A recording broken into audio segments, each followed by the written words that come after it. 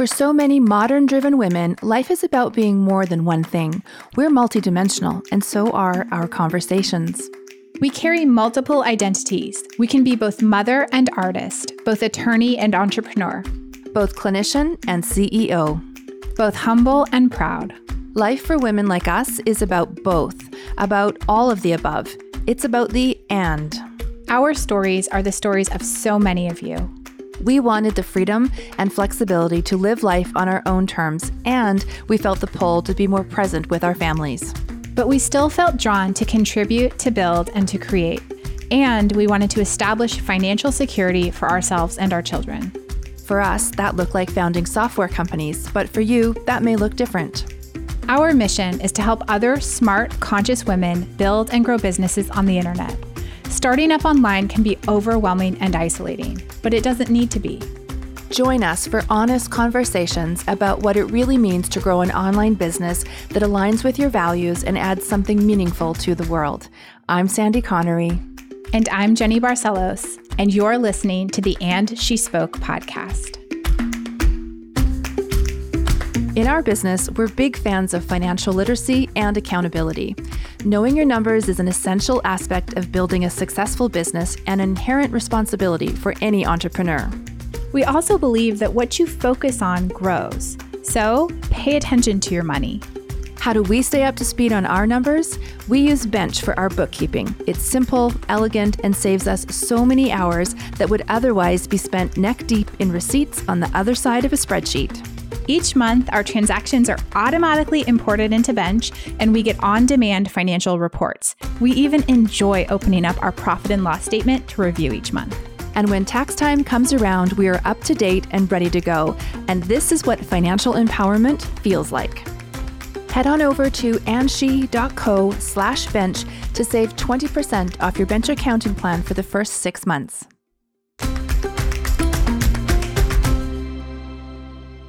Welcome to the And She Spoke podcast. Today on the show, we welcome Femily. She is a feminist thought leader that we have followed for years. We love her work, and we were just thrilled when she agreed to come on to the show. Femily is an organizational change expert and management consultant whose expertise is helping tech companies and other male-majority organizations advance women, foster inclusion, and reduce bias. Femily is a frequent speaker on what really works regarding inclusion in the workplace and on how ambitious women can outsmart bias. When we first invited her to the show, we imagined that we would speak with her about feminism and tech bro culture. But at the time of this recording, the world has been in lockdown due to the pandemic for 3 months and is just now trying to navigate how to open up and kickstart our economy. People are worried, exhausted, stressed, and anxious. And layer on top of that, exactly 18 days ago, George Floyd was murdered. There are people, black and white, taking to the streets protesting around the world in support of the Black Lives Matter movement. According to the New York Times, in the last 2 weeks, American voters' support for the Black Lives Matter movement increased as much as it had in the preceding 2 years. We can all feel something shifting, finally. And it's up to us to continue these conversations, continue to learn, to question our own beliefs, the systems around us, and to continue to take action in the real world, even when it's no longer a news story or trending on social media. Being a true ally is a lifelong practice. This is the conversation we had with Femily. Jenny and Femily have both been activists for their whole lives. Jenny in climate change, as you well know, and Femily in feminism, with a special interest in Black women in the workplace. So, as you can imagine, this is heavy conversation, but it's crucial conversation. Enjoy. So Femily, welcome to And She Spoke. I think I am vibrating. I'm so excited to talk to you in the given climate that we are recording this. So welcome. Yes. Oh my gosh. Thank you. I'm so glad to be here. So I think that we need to tell first, before we want to dive into the big topic here, do you want to just share your story with us so people have an idea of your background and your degree, perhaps? Just what do you do? Sure. I know this is always so interesting in entrepreneur circles to hear how in the world people got where they are. So I have been a management consultant for a long time, and my degree originally was in women's studies. And then I have my master's in gender and cultural studies, and it was an intersectional feminism degree. So we were talking about anti-racism and racial justice back then too. And so I've been doing management consulting, public relations related stuff for 20 years. And after the most recent election of a president that's not my 100% favorite, I was like, I need to rethink what I'm doing. I was just helping big companies go from point A to point B, downsize, upsize. I mean, it was intellectually interesting, but in the soul world, as you two talk about, it was pretty deadening. And so I took what I knew from gender studies and from my degree and from all the work that I'd been doing all along. And I took what I knew about companies and how they change and what works and what doesn't. And then I looked at all the research on women in the workplace and what, the big research firm says holds women back. And I braided them all together into a methodology for helping companies, especially tech companies, get better on gender and along other axes as well. So race and orientation, et cetera. So that's what I do now. So what gave you the courage to move from like regular business consulting and PR into this, like, your real passion, your real love of all of these gender, like, did you know for sure, or were you terrified or something in between? Oh, for sure. Terrified. I definitely grew up knowing like, you're a one woman show. You need to take care of yourself, have plan A, B, C, D. Don't do a risky thing in your career and barely do a risky thing outside of your career. Like no one in my family even like skydives or does anything dangerous. So I got all the good girl. And now that I'm doing a lot more work on whiteness, I'm like, oh, those are also very like they're white messages too. So I slowly wove my new passion into my work. So I was just started taking fewer and fewer clients that really didn't do the trick for me on the soul level. And I started amping up the clients that were more about gender and diversity. And when was that? How long ago? 5 years ago. Okay. Yeah. And so all of my volunteerism has been around these axes. So I've been doing this kind of thing for free for a long time, but for the paid work and getting tech companies to pay me for it was more recent. I love it. Normally, I think we would dive into the stories that you would have with tech companies and what it's like to go into that room.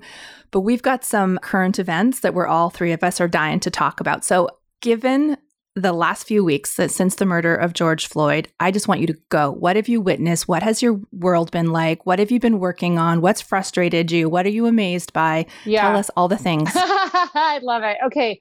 So 4 weeks ago, before George Floyd, but certainly after Ahmaud Arbery and 400 years of racism in America, I hosted a anti-racism training for well-meaning women and queer people. Just another version of a wake-up call to my community to say, like, this is a piece of the puzzle that if you're so jazzed about feminism and you're really trying to push forward the world in terms of queer rights and stuff, like, you have to have this other piece of the pie.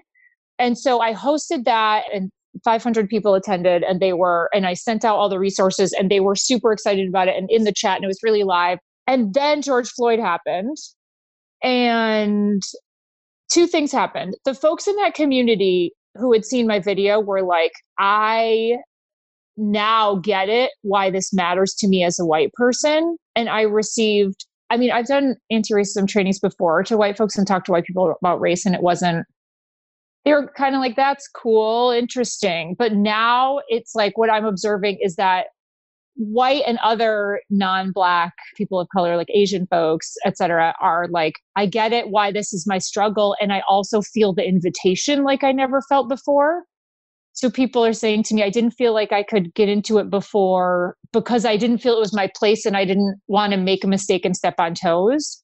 Right, which is also part of the white supremacy, right? Totally. Absolutely. Yes. And so in the weeks following, I've been doing a lot of activism like everyone has, certainly in our circles and communities. And then also what's been happening is white-led companies, mostly white women-led companies from brick and mortar to coaching industry as well as tech entrepreneurs have been coming to me to ask, how can I do this right? I wanted to make sure they didn't just want to put sort of anti-racist lipstick on a racist pig, right? I don't want to help someone write a note that sounds good, has all the right words, but then 2 weeks later, they're just back to their usual. So I've been helping a lot of companies figure that out. And that's been really rewarding, helping folks who are like really cool brick and mortar businesses who have just been through the pandemic, who aren't even sure they're going to make it. They're like, how do we make promises to the Black community and for everyone that shops here when we don't even know if we're still going to be in business? I think obviously the pandemic has played into this movement playing out the way that it has in recent weeks. And I'm just wondering, before this, what was your experience with these kinds of entrepreneurs or these kinds of small businesses in terms of activism in general? Like, were they coming to you for other reasons, or did they discover you? How did you come to, because you were working in big companies before. Yeah. So I have this other business passion that I haven't mentioned yet, which is I am the founder of the Future Thought Leader Masterclass. And so because I know from my PR background and also from helping myself move forward as a thought leader, I know how to get people from basically 0 to 5K in terms of being on stages and talking to the media and putting their voice out there as one that people are like, oh, I wonder what this person is saying, right? And so I took what I knew to bring myself into that light. And so I have been offering this masterclass online. And so that has a lot of entrepreneurs in it and brick and mortar folks who are really interested in getting above the fray, really, and getting the attention they deserve for their ideas. Now it's a lot about racial justice and ethical business and all of that stuff. Originally, the first few times I offered it, it was about just like, for example, women that just have awesome businesses and good ideas often don't get called by the media. So it was about helping them get the attention that they craved and that their male peers a lot of times were getting. Interesting. Okay. So I want to pivot a little bit and I want to ask you, what have you noticed, if anything, between how women run companies are responding to the Black Lives Matter movement versus male run companies? Have you noticed a disparity? That's so interesting. The white women run companies specifically are trying so hard to get this right. A little bit of that perfection thing and fear of making a mistake because then they'll be dragged, right? And whereas men are more, white men aren't really culturated that way, so they don't have that fear of that. The white men tend to be passing it off to a person of color within their organization and being like, hey, person of color who works here, maybe Black or not, maybe read diversity books or not, but just happens to be a person of color. Can you manage this for us? Can you lead a diversity training? Which is problematic for so many reasons, because it's unpaid labor. It's a person teaching the company about diversity when they may or may not, most likely may not. It's like, what I'm seeing is that it's like a Black male engineer or like an Asian engineer who's like, my focus has always been engineering. I've lived life as a person in the non-majority, but so they have to start from ground zero. So that's the difference that I've seen between men and women leading. I ask that because our audience and our client base is primarily women. The wellness industry is primarily women. But we also we straddle the tech industry and the wellness industry, which are two totally different spaces in the world to operate in. And so it's always disconcerting, I think, for us. And what I noticed is there was this huge movement after George Floyd's death to turn off ads, paid marketing. And so like the feed was filled, obviously, on Instagram and on Facebook. Our feed was filled with Black Lives Matter movement focus. And that was great, except for like every fourth post was like a white tech bro ad. And like those ads didn't get turned off. And it was like so jarring to see like who's not turning off their ads and who's not sort of being responsive in the moment to this. And I find it so interesting because, you know, as a small company that is also trying to do things right and also has built the company from a place of social and economic justice, that was a big part of why we created our company. It's so interesting to see like who benefits in these times financially and who doesn't, right? Like who chooses to step back. Yeah.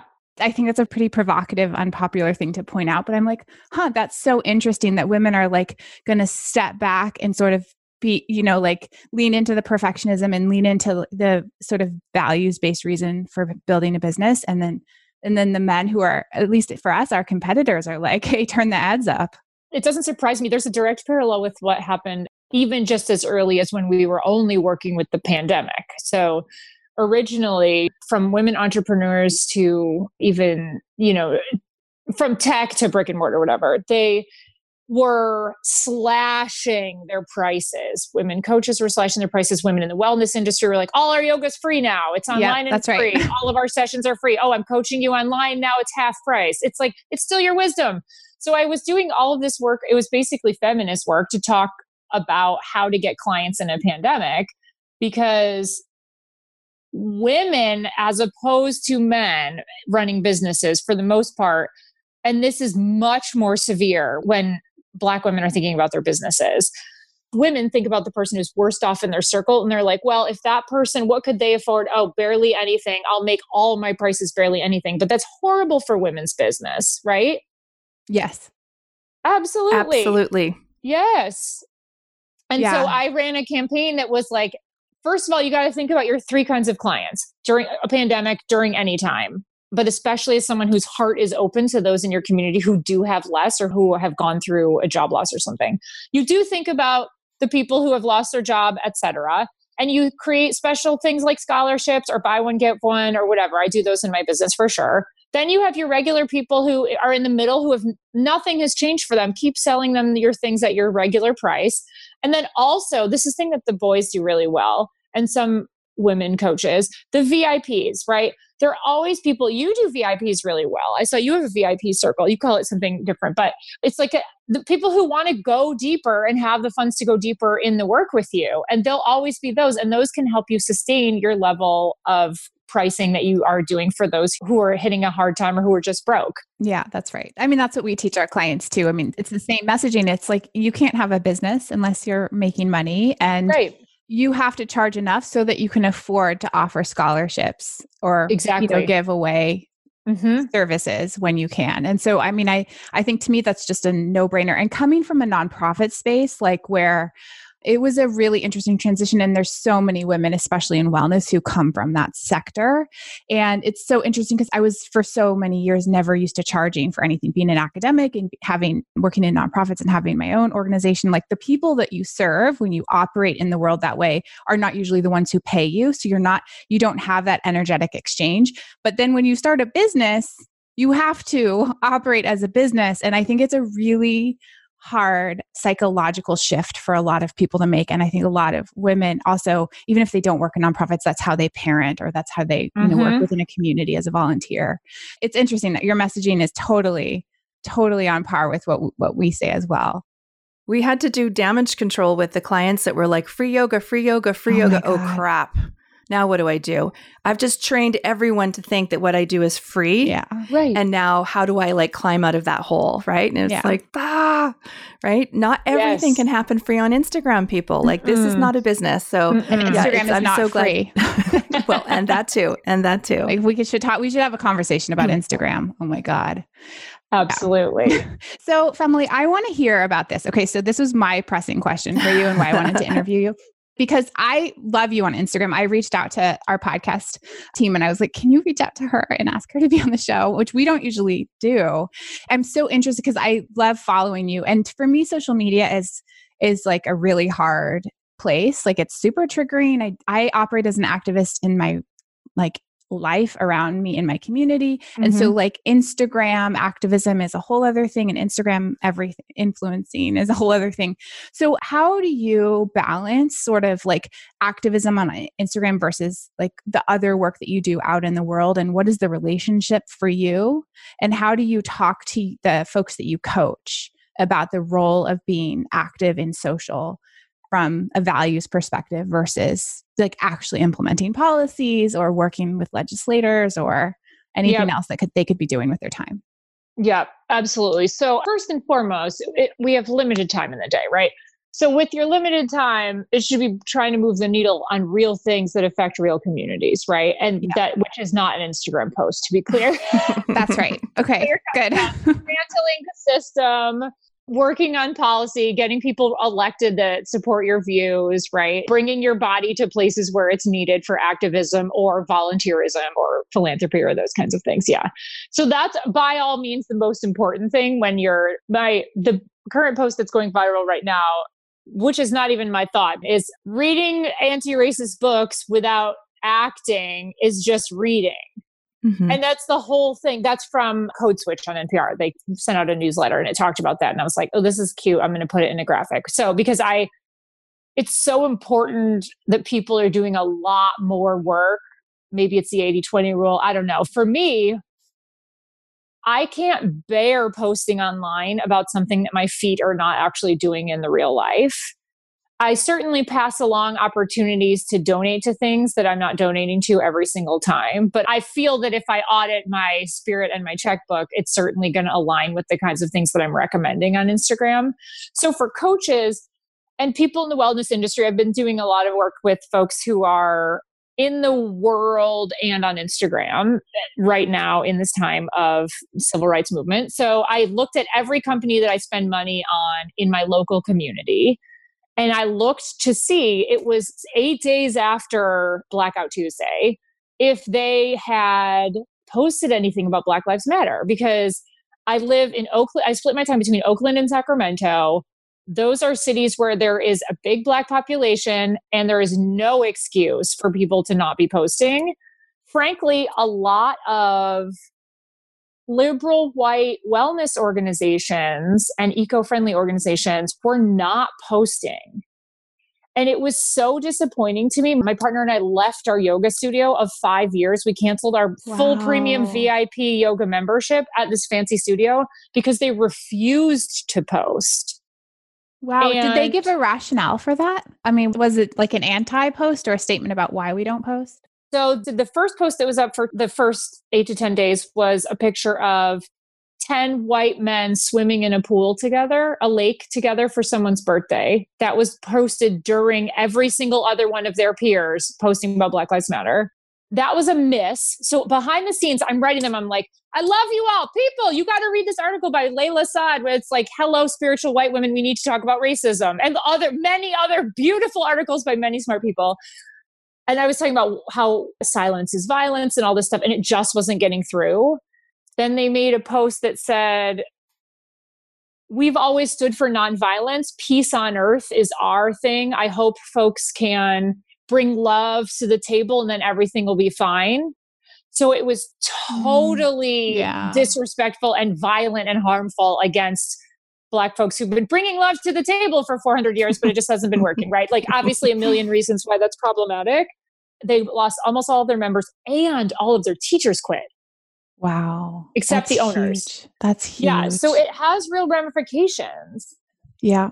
No, I mean, and obviously, I was just reading about what happened with the wing last night too. That's a whole other conversation that I don't feel super qualified to talk about because I don't have a ton of background information, but I mean, just the number of sort of businesses that are affected, and it's fascinating. Yeah. I think that where my concern grows out of this, obviously, I think posting, like making your views public to the people who work for and with you and who's are clientele of your business is really important. Yep. Beyond that, I think my fear is that is just like, you get that sense that you did something by doing it, and it does do something. But I'm really wrestling, like, that's not enough. And I'm just so concerned that is and like how you message this one thing is it. Yep. And like, there's not any follow-up. And I think that this is going to be the work of the movement, is sort of like really working with the people who've been making these posts and issuing these statements, because like, to me, like the statement, it says a message of like where you stand, sort of, but like, where's your money and where's your time and where's your body? I am struggling so much with how much energy is put on these posts versus anything else.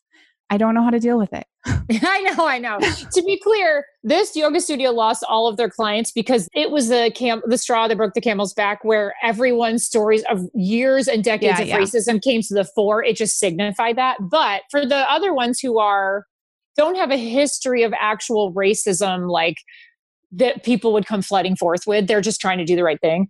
So there are a lot of things out there. You've probably seen them too. They're like, so you put up a square on Black Tuesday. What are you supposed to do now? Right. And it does offer good advice, but you're right. There is not a structure for what companies should be doing. I've seen an anti-racist roadmap rolling out. I think people are certainly thinking about it, but I too am worried that this flutter of activism online, it's continuing into the streets right now, right? It's the largest civil rights movement on the planet.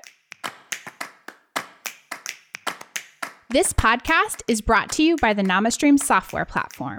NamaStream is an easy-to-use platform that helps you build and sell your own courses, memberships, and live-streamed programs.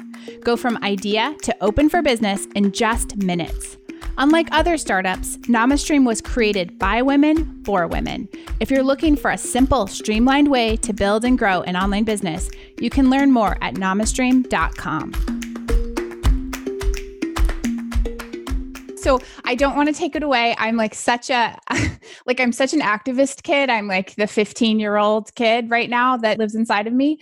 But I also understand like psychologically when we take some small action, we get the sense that we did the thing, right? Like, so there's all this like evidence, like maybe you shouldn't write down your dreams and your goals because then you feel like you kind of did them and now you're not actually going to work for them. I mean, there's all that, right? So I think that's the piece that's like, okay, but like the world is on fire. Like we are riding shotgun to the apocalypse for so many reasons. Like this is just like a really big, important one of the reasons, but like it's on fire. Like, what are we going to do? Like the fact that we like take something and we kind of try to make it beautiful and feel good about it, you know, who's going to have the most beautiful Instagram post about this terrible thing that's happening. Right. And then what? And anyway, that's just my own. Yeah. I just feel like the problems are structural, right? And so like when we start to own them individually and we feel like that's enough, it's not enough when the structure in which we all live, the economic structure and the social structure is fundamentally flawed. Like a revolution.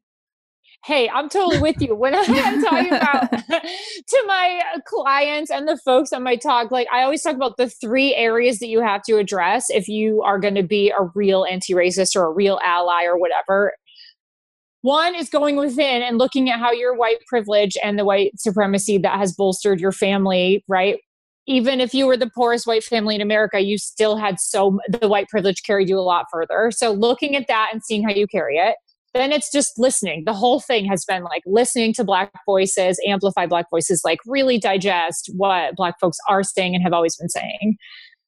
And then the action, which is the biggest chunk, right? I mean, the action is the biggest of like, go out there, like as you're getting informed and reflecting, not waiting until you've digested every anti-racist book, right? And reflected into every corner of your soul. Like that could be 40 years and we don't have time. Like you need to be doing that as you're also doing the activisms that Black folks are leading, right? And people are getting that. I see more. I'm also skeptical because I do know a lot of people that pop up whatever they need to cover their butts and then move forward.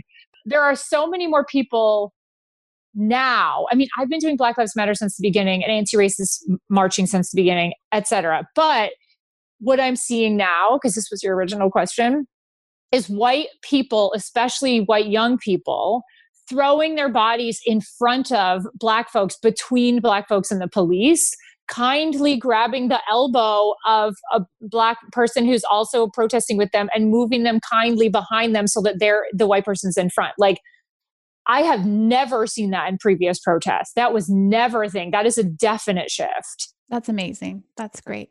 Why is that happening? What's different about this time? There's a certain segment of white people that get it more than ever. I mean, that Black Lives Matter has done a lot of education and heavy lifting in educating their white allies and saying, here's what we need from white allies at protests. They say, we need you not to be in the back taking selfies like, haha, here I am on social media at a cool protest, but be with your body protecting Black people's bodies. Like, that's the one thing we need from you. If you can come here and do this. Like, so Black Lives Matter has certainly done a lot of education of the white community. But why are white people ready right now? I don't know. You know, we're all out there marching for previous folks who've been murdered. And like, where are our white peers? I don't know. Why are they here now? I honestly don't know, but I do know that they're here, and I'm in a panic to keep them mobilized. Yeah. Well, I'm sure that the pandemic has something to do with it. I mean, people have more, I think there's a level of discomfort with life right now that people previously were able to sort of be in a bubble and ignore problems, right? Like when you're insulated from them. And I think there's a sense of fear or like true instability in society and in the world that we didn't experience collectively before. That's interesting, right? So that the work that all of the movement building work that Black Lives Matter did is benefiting from the fact that the timing is right. Like, and that's what has to happen with any social movement is you have to do the groundwork and then you have to like hope that something plays out right with timing and other circumstances like politics or pandemics or whatever. And so, I mean, it's a testament to the Black Lives Matter movement for doing all of that groundwork for years and years to get people ready and in a position to take advantage of the moment. And I don't want to say it as like it's a good, obviously, like there's these stories, these human stories that have played out that are terrible, right? That I think also really captured people's attention. And maybe it has, I don't know if there's analysis on the amount of news coverage that these murders have gotten relative to others or, who knows? Yeah, I know. I also keep making me think of, I just read this beautiful book called The Not Wives about the Occupy movement. It's so gorgeous. And it was reminding me of Occupy in 2008 or 2011 and how that movement really got people started thinking like, yeah, we shouldn't have to have extreme poverty when we are a college professor and we're working like 2 jobs. We shouldn't have to have no healthcare for a huge segment of our population. We shouldn't have to be out on the streets with no home and the biggest banks get reimbursed. I mean, that was the core crux of it, right? And then following on that, right? This is not a political point about Bernie, it's about his movement. Like he brought to the fore to the conversation about you shouldn't have to have 3 jobs in order to pay your mortgage to support your family, right? Healthcare for all, education for all, right? And so that galvanized so many young people, especially so many young white people, but so many young people of all colors, because he always wove in criminal justice reform into his platform early on when has always been who he was. And so that was building on the Occupy and Black Lives Matter and the fact that all of these college students are not on their campuses anymore. Mm-hmm. Yeah, I think that has a huge part to do with it too. Mm-hmm. And what do you think, Femily, is like structurally? Do you have? I have my own utopian version of what I think things should play out. Like, if you could wave a magic wand structurally? What would you change right now? I mean, I would take so much money from the police and the military and give it to free college and healthcare for sure. I mean, absolutely. And education. I mean, K through 12, making education not based on how much tax money come from property taxes in your either fancy or non-fancy neighborhood. Because then kids, it's a huge disparity, right? I mean, those are my big ones right now. And I would also include entrepreneurship training for all kids, especially kids of color, in all the schools, because that's just as important as learning about food groups again and again, right? Like people need to know that you can have an idea and there's ways to get funding and you can make it happen and you can work for yourself. And that's another way to have liberation. Mm-hmm. Yeah, that's great. That's great.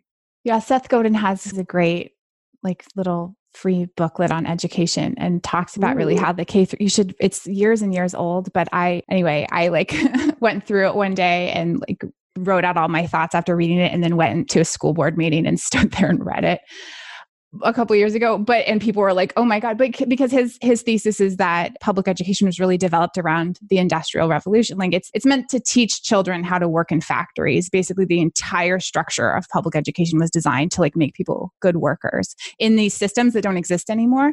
So I love that. I would add to yours just that, taking the money away from these publicly funded problematic entities like the military and police are really important. But truthfully, I think that we need to change the tax law so that people like Jeff Bezos aren't able to accumulate the kind of wealth that they are, and that the family found. I mean, the other thing that this problem with nonprofits and social movements, why is it okay that we have family foundations where like these people accumulate wealth and then they want to do something good and then they get to decide where all the money goes? Like, it's so problematic to me as someone who's like, oh yes, Ford family, you get to decide what gets built. And like even someone, anyway, like Bill Gates, who I think has the best possible intentions, like no one should ever have had that much money to get to decide those things. Anyway, that's a whole separate thing. But so I totally am on board. And I think that these are the kinds of, I hope we can have these conversations beyond just posting things on Instagram. Like, what structures do we need to like tear down and how do we do it? Like politically or otherwise, like economically. And so thank you for just being you and allowing, you know, space for this kind of, and inspiring people to talk about things that they otherwise would be silent about. Yeah, absolutely. I'm totally down with the no more billionaires situation. I honestly think once you make $350K, every nickel after that rolls out into the community. Like, what do we need more than $350,000 for? Oh no, like that's great. Hundreds of billions of dollars, really? Yeah. So anyway, it's insane. Emily, I have just one last question for you.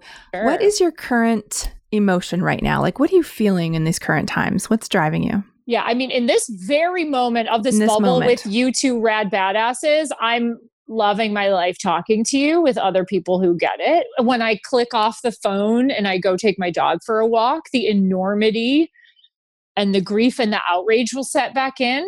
To be honest, I'm trying not to be, but my real truth is I'm in a panic because I haven't seen white people follow through on anti-racism before for more than a blip. And I am having a real sadness and a fear that people are going to go back to normal when there is nothing normal about them going back to normal. That's the work right there. Well, I think this conversation needs to continue. I'd love to follow up with you in a few months just to see how things have settled and what your consulting practice is, what the world state is at that point. So let's do that. Do you want to move into Joy and Hustle, Jenny? Yeah, let's do it. It feels like a little light after this conversation, but let's do it anyway, because we're all complicated beings that are complex and have lots of aspects of our lives. So we end every episode with a joy and a hustle, Femily. So if you could share something that is bringing you joy right now in your life, in your world, and then a tool that also can help folks hustle in their business or their career. Yes. Okay. So my joy right now is the new season of Queer Eye. It makes I started it last night. The gay pastor. Yes. I saw it. My God, yes. I watched one episode and I'm like, I got to go prepare for podcast, but I wanted to, oh my God, that's so funny that you say that. So good. It's Philadelphia. so good. It's so heartwarming. And those friends are all 5 totally themselves and also deeply serious about transforming the world and helping people uplift. So that's my joy. Well, I have a business tip and it's from my Thought Leader course, which starts July 1st. I have a business tip, which is a lot of people don't like public speaking and so the thing that gets them, the scariest part about public speaking is the first 2 seconds when you're standing up there on the stage and everyone's just quiet and your like inner voice of hell from the patriarchy is telling you all kinds of bad things about your intelligence and your looks and whatever. So the minute you get up there, you just do anything you can that makes people clap, because once they're clapping, it's not that horrible silence. So you're like, anything from, isn't that person have a radiant outfit? Wasn't that a great talk? Aren't we so glad to be here? And you start the clapping and then everyone's clapping and they're laughing and they're happy. And then you're like, well, hello, I'm Femily. It's so Oh my God. Can you just talk about, what was it, Future Thought Leader Masterclass? Just tell us. We need to do it, all of us. Yeah, I know. Absolutely. So basically, over 5 weeks of videos, workbooks, and sessions with me, 20 badass women and queer people get together from brick and mortar to tech. They learn to become a thought leader, like step into their greatness, elevate their ideas to the media, into podcasts, and just out in front of their business. And there are, in the first class, it's now been, or the most recent class, it's now been 6 weeks. People are getting on stages at Lesbians Who Tech. They have launched their podcast. They are launching, one of them launched amazing anti-racist group where she's bringing together white women to like really dig in deep. They're just launching the things that have always been on their shelves and stepping into the kind of leadership that our world really needs today, especially from those of us with outside the box ideas. Do you run that live? Or is that all recorded? Like you just go through it at your own pace? No, it's live. So I drop the content of a video and a workbook at the beginning of the week of the section. People do it. And then we meet together live on Fridays and we go through it together and answer all the questions and get people moving. I love it. So where do they find it? Where can they learn more about you and that masterclass? Sure. FamilyOnTheGo.com is my website and Femily on the Go is my Instagram. As Jenny said, it's one of my favorite Instagram. I love listening to you and watching you. And it's like literally one of my favorite. Oh my gosh. Besides like Hello Plant Lady, which is like is light and fun and makes me happy. But yours is like, I got to see what she's saying today. Oh my gosh. Yeah, oh my gosh. That's the thought leader feeling you will get if you join my course, folks. Ah, there you go. There you exactly. go. There you go. Love it. Well, thank you so much. It has been such a pleasure. And we're doing it again. That's it. Absolutely. I'm all yours. I love you too. I'm going to go back and listen to every podcast you've ever done. Thank you. It's been such a pleasure. Thank you. Thank you. Ready to go from, I really want to build an online business, but don't know where to start, to, wow, I've just sold my first digital product. That's exactly what we're going to help you do during our free Become an Online Teacher course. We've created a simple 5-day email-based course to teach you everything you need to get started as an online teacher. By the end of the week, you'll have a digital product that's mapped out, priced, and ready to offer your community. Head over to soulful.mba/teacher to sign up. It's totally free.